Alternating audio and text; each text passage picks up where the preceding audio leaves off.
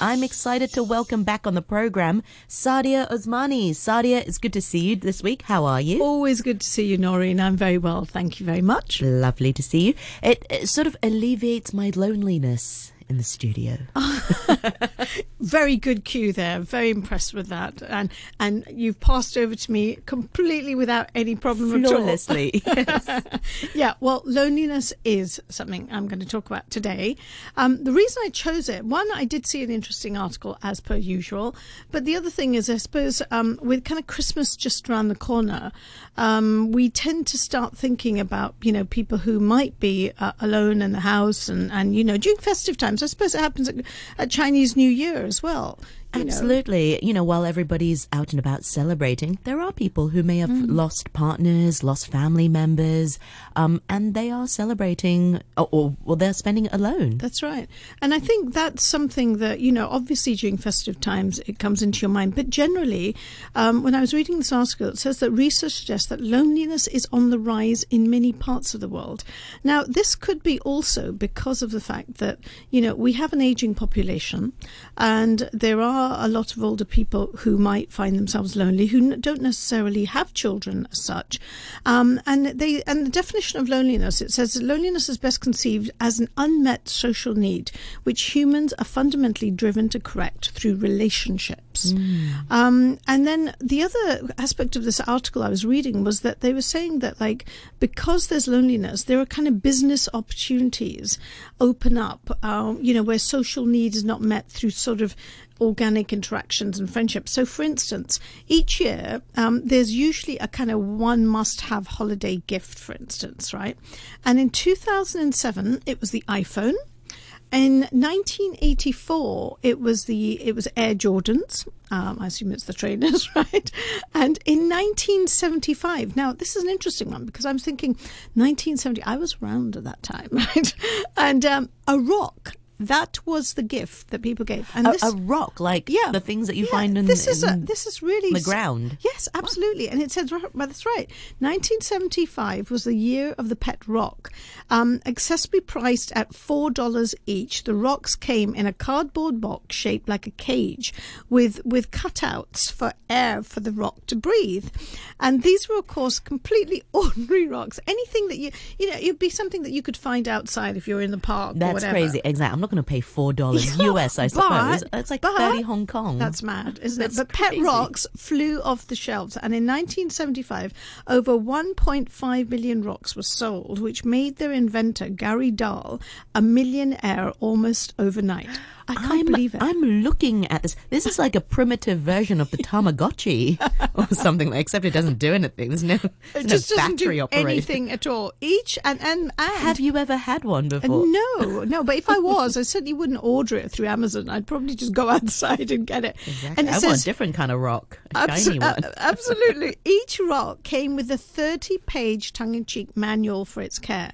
This included gems such as, if you remove the rock from its box, it appears to be excited. Place it on some old newspapers and the rock will know what the paper is for and will require no further instruction. It will remain on the paper until you remove it. That's insane. I'm going to bring this trend back. I think we should partner it and start doing this, right? The pet rock was a quirky fad, and obviously it faded about after a year, but not enough time to actually get the guy to make a lot of money from it. But the fascination it's a little bit deeper than that because, we kind of almost assign this animacy and human-like characteristics to clearly inanimate things. If you remember the film, do you remember the film Castaway with Tom Hanks? Oh, yeah. Right? And you remember Wilson, right? So Wilson was a ball that he had, which came out of a FedEx box, a football. And basically he was so alone on this island in this film that he kind of wrote, he had, I think it was blood or whatever. He wrote his name. He wrote Wilson because the ball was a Wilson make. Cool, yeah. And so this was because he was so incredibly lonely and he used to talk to this ball and he gave this ball a personality. Absolutely. Kind of like Papa Geppetto and Pinocchio. Yeah. So, I mean, this is where I suppose, and I suppose if you think about it, if you have kids, they might actually have a favorite doll. They might have something, or they talk. to their blanket or they talk to something. So maybe that is another aspect of just being a bit lonely. They might be the only sibling, they may be the only child. And so that might have something to it. But they seem to suggest in this particular article that, it's a bit of a booming business, this whole thing about loneliness, right? Which, people find ways of curing it or whatever. Years ago, didn't they have like a robo-dog or something like that? And so that people would have a pet, but not really the responsibility of a real pet.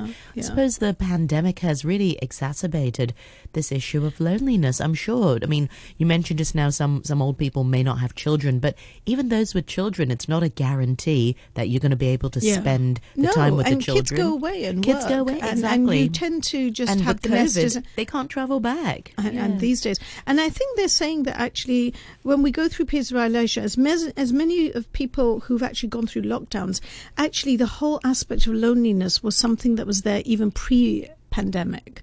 But it has just emphasized it a lot more, because I think we're all becoming very aware.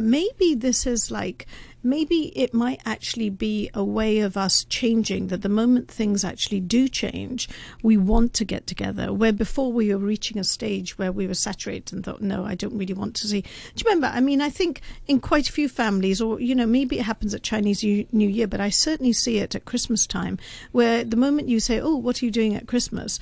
And people say, oh, I've got relatives coming around, and it's going to be 3 days of complete sheer tension and all this. So that is generally, sometimes people there's that do pre-holiday stress. And I've spoken to friends before where perhaps they celebrate Thanksgiving, and all the in-laws get together. But once you're actually together, it's actually quite a fun time. And to be honest, it's just a few days.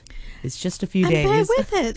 I'm quite surprised sometimes when people say that, because you're going to be together and you're going to have presents and there'll be tension, but it's just especially nice. when you've had a few to drink, like emotions run high and people start saying things that you don't want them to say. So I suppose it does kind of create a little bit of tension. But I think maybe now, given the pandemic and the situations, and obviously now in some countries, certainly in the UK at the moment, things are being it's going back to sort of more restrictions and things like that. But loneliness can be bad for us, obviously, and it's kind of similar to water and food. When these sort of signals go unheeded, there can be kind of ill health effects. Now, Julian Holt, she's a PhD professor of psychology, and she did a large-scale meta-analysis on social isolation and loneliness, consisting of like 200 studies and 3.7 million participants. And her research suggests that prolonged periods of loneliness and isolation can have serious adverse effects, including heart disease, stroke, depression, and premature death. And she describes it, there's robust evidence that social isolation and loneliness significantly increase the risk for premature mortality, and the magnitude of risk exceeds that of many leading health indicators. So many nations around the world now suggest that we're facing a kind of loneliness epidemic. Exactly. I was going to say loneliness itself is an epidemic. That's right. And then she said the research shows that loneliness trends were there even before COVID-19. Also in the US, it's, since about 2015, the younger demographic, sorry, I'll get my tongue in the right place. It seems like there's another problem there, because now with social media, people are sort of hooked on working their phones. from home. I've got friends who are expat friends who don't have family here in Hong Kong, and they're essentially trapped here. They can't go home. They're not really working at the office anymore. They're working from home. So their circle sort of shrinks. They're not seeing colleagues, especially during the height of the pandemic in Hong Kong, where everybody had to socially distance. It's difficult for the younger generation. And you notice that in students as well, because they're used to that online learning, and when they have to go back to school, they're so used to sort of playing. You get out the habit then, don't you, of actually socializing? And at that age, you're sort of still navigating. making friends. Even little kids. I mean, your kids are quite young, and if they haven't gone to nursery, they definitely they don't see anyone, and they those skills are so important at that age, aren't they? They love staying at home because at home it was with all their toys and stuff, and they love going to school. But then after a while, they were like, "Why do we have to go back to school?" Oh gosh, yeah, right. It's weird. Well, it's absolutely crazy because they're saying that the numbers of certainly young people and people who are lonely and stuff that found in Asia and Western Europe, in Germany, for instance, 70% believe loneliness to be a serious problem, and the UK has been noted especially for loneliness, and they say that half the UK employees report feeling lonely at work and at home, and nearly 75% of them describe their neighbours as strangers. So there doesn't seem to be too much interaction taking place with your neighbour. Yeah, I mean, do you talk to any here, of your No, it certainly doesn't happen here. I mean, I live like many people in Hong Kong in an apartment, and there's a big corridor and everyone's rooms are there. I hardly actually ever see people coming out at the same time as I do, and even if I do, when we go into a lift or something, hello. Nobody says hello. Oh, really? Well, I say hello. I say hello to all say hello sometimes, but nobody replies. They say hello back, but I suppose we don't know each other's names. No. Some we sort of say, oh, hello, Mrs. Leung, and hello, Mrs. It's Lam. It's nice just to have a bit of interaction, though. I mean, it's nice to know your neighbour. I think we always kind of thought, it's felt better whenever when you we have neighbours, kids, when we've there's got little festivities kids, or something, you always think, I'm going to pass some samosas over to their house, or I'm going to get some Christmas cake. I'd love to be your neighbour, Sadia. Wouldn't you just? I give my neighbours loads of food. And then it also said that, in 2016, 1 in 10 Brits reported that they did not have a single friend to rely upon, and in 2020 that shot up to 1 in 8. Yeah. That's quite sad, isn't it? I remember sort of having this discussion with a friend, Andrew, and he was saying, and I think it affects men perhaps more than women, and perhaps I'm generalizing a little bit, but women are generally quite good at socializing and making friends. I think that changes with age, but by and large, women are sort of a little bit better at that. And he made the observation that his father, at age 65, needed a sofa to be moved, and because he lives overseas, as in Andrew lives in Hong Kong, his father lives in Australia, there was no one that he could really call to move the sofa, and there was no friends that he could really, no neighbours he could really call. Oh gosh. And it's difficult. Yeah. It's really difficult. And also, I suppose you're careful because you don't want just any random person walking in, because there's a risk there as well. You have to be quite careful about who you can trust. We invest in our bank accounts, but friendships and emotional savings is just as important. We need to be making an effort with our friends. I'm going to call my friends now, actually, I think we should have a campaign. I think there should be a PR campaign just to get people interacting with neighbours and just smiling. I think just getting out there in the streets and for a few moments, you don't know what that brief chat in a grocery store is going to do for somebody else, just to have a quick word. I agree with you. Unfortunately, I think Hong Kong is a relatively friendly place, but it's it doesn't really run very deep. People are busy, though. I think in Hong Kong, every time is money. And you don't talk to anyone. Don't waste my time. And I suppose with the pandemic, it doesn't make it easier. People are sort of more distanced with the face mask. Yeah. Smiling you don't helps. see expressions. Exactly. You don't see anyone smile. Although you can see smiles in the eye. It's like that with children, for instance. They might be sitting next to you in a bus or something, and you smile at them, and they just give you this weird look. Children, I love that. And they kind of suddenly win them over. put their head into their mum's lap and stuff, and they don't want to see you. So, it varies. But, I was just trying to find ways that, people could cope with it. Obviously, in 2018, the Prime Minister in UK, they appointed a Minister of Loneliness. So that's a major task in itself. But also, coping with loneliness, you've got to think about this whole thing of depression and, your physical health and physical pain. Ideas that you can use certainly to alleviate some of that loneliness is, you try and join a class or a club. You volunteer and, you find, say, support online. Like, there's quite a few meetup groups, there's charity communities and the support like that.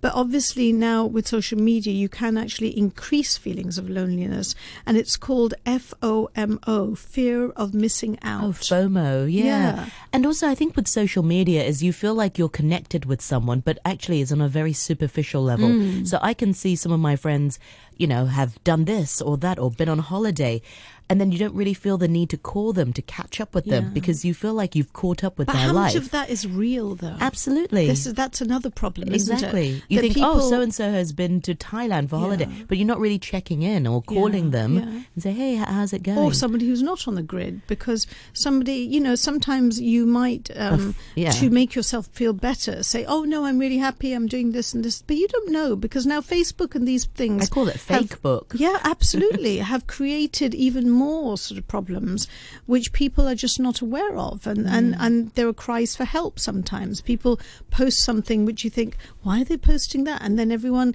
actually steers clear of them because they think, oh, I don't really want to talk to them about that. Terrible. So people are good when things are great, but people are not great maybe when there's a problem. Also, to add to that, Sadia, I mean, you mentioned a few points about volunteering and sort of making yourself putting yourself out there. But there are people who suffer from chronic illness, who or depression, or just simply they don't even want to make that contact. Those are the people sort of slip through the cracks, and they're the ones who remain alone because they don't reach out. They don't feel like reaching out. They don't know how to reach out. I think we all need to make a little bit of an effort, even if it's just 2 things we do every week or something. Just say to hello check to on a somebody. neighbour.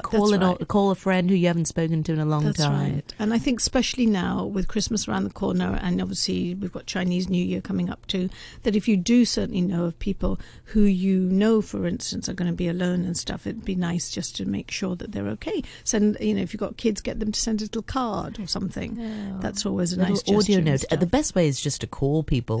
Which people replace with text messages. And I feel we need a campaign about this. We're going to have to do something about this.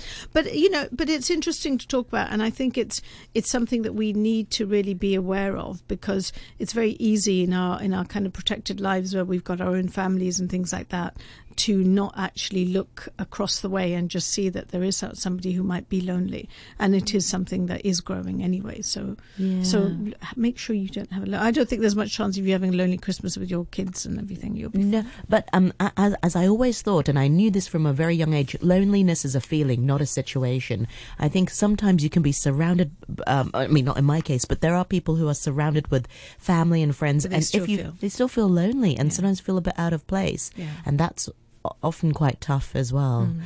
So like Sadia and I was saying, if you know of someone who you suspect may be lonely, then reach out and only if they want that. You sort of reach out and think, leave me alone. I just want to be alone. Oh, absolutely. And there's the other side of the coin where some people are really good with their own company and they're quite happy. But I think generally speaking, the older population, if you've got a great grandma, a grandma, mum or dad, someone in quarantine at the moment during Christmas. Oh my goodness, that's another one, isn't it? That's really a whole topic. That's another discussion. Exactly. Well, Sadia, thank you so much for choosing such a great topic. Lots to think about, and hopefully we will help solve this problem of loneliness. We will. Together we will. Together we will. Thank you very much, Sadia.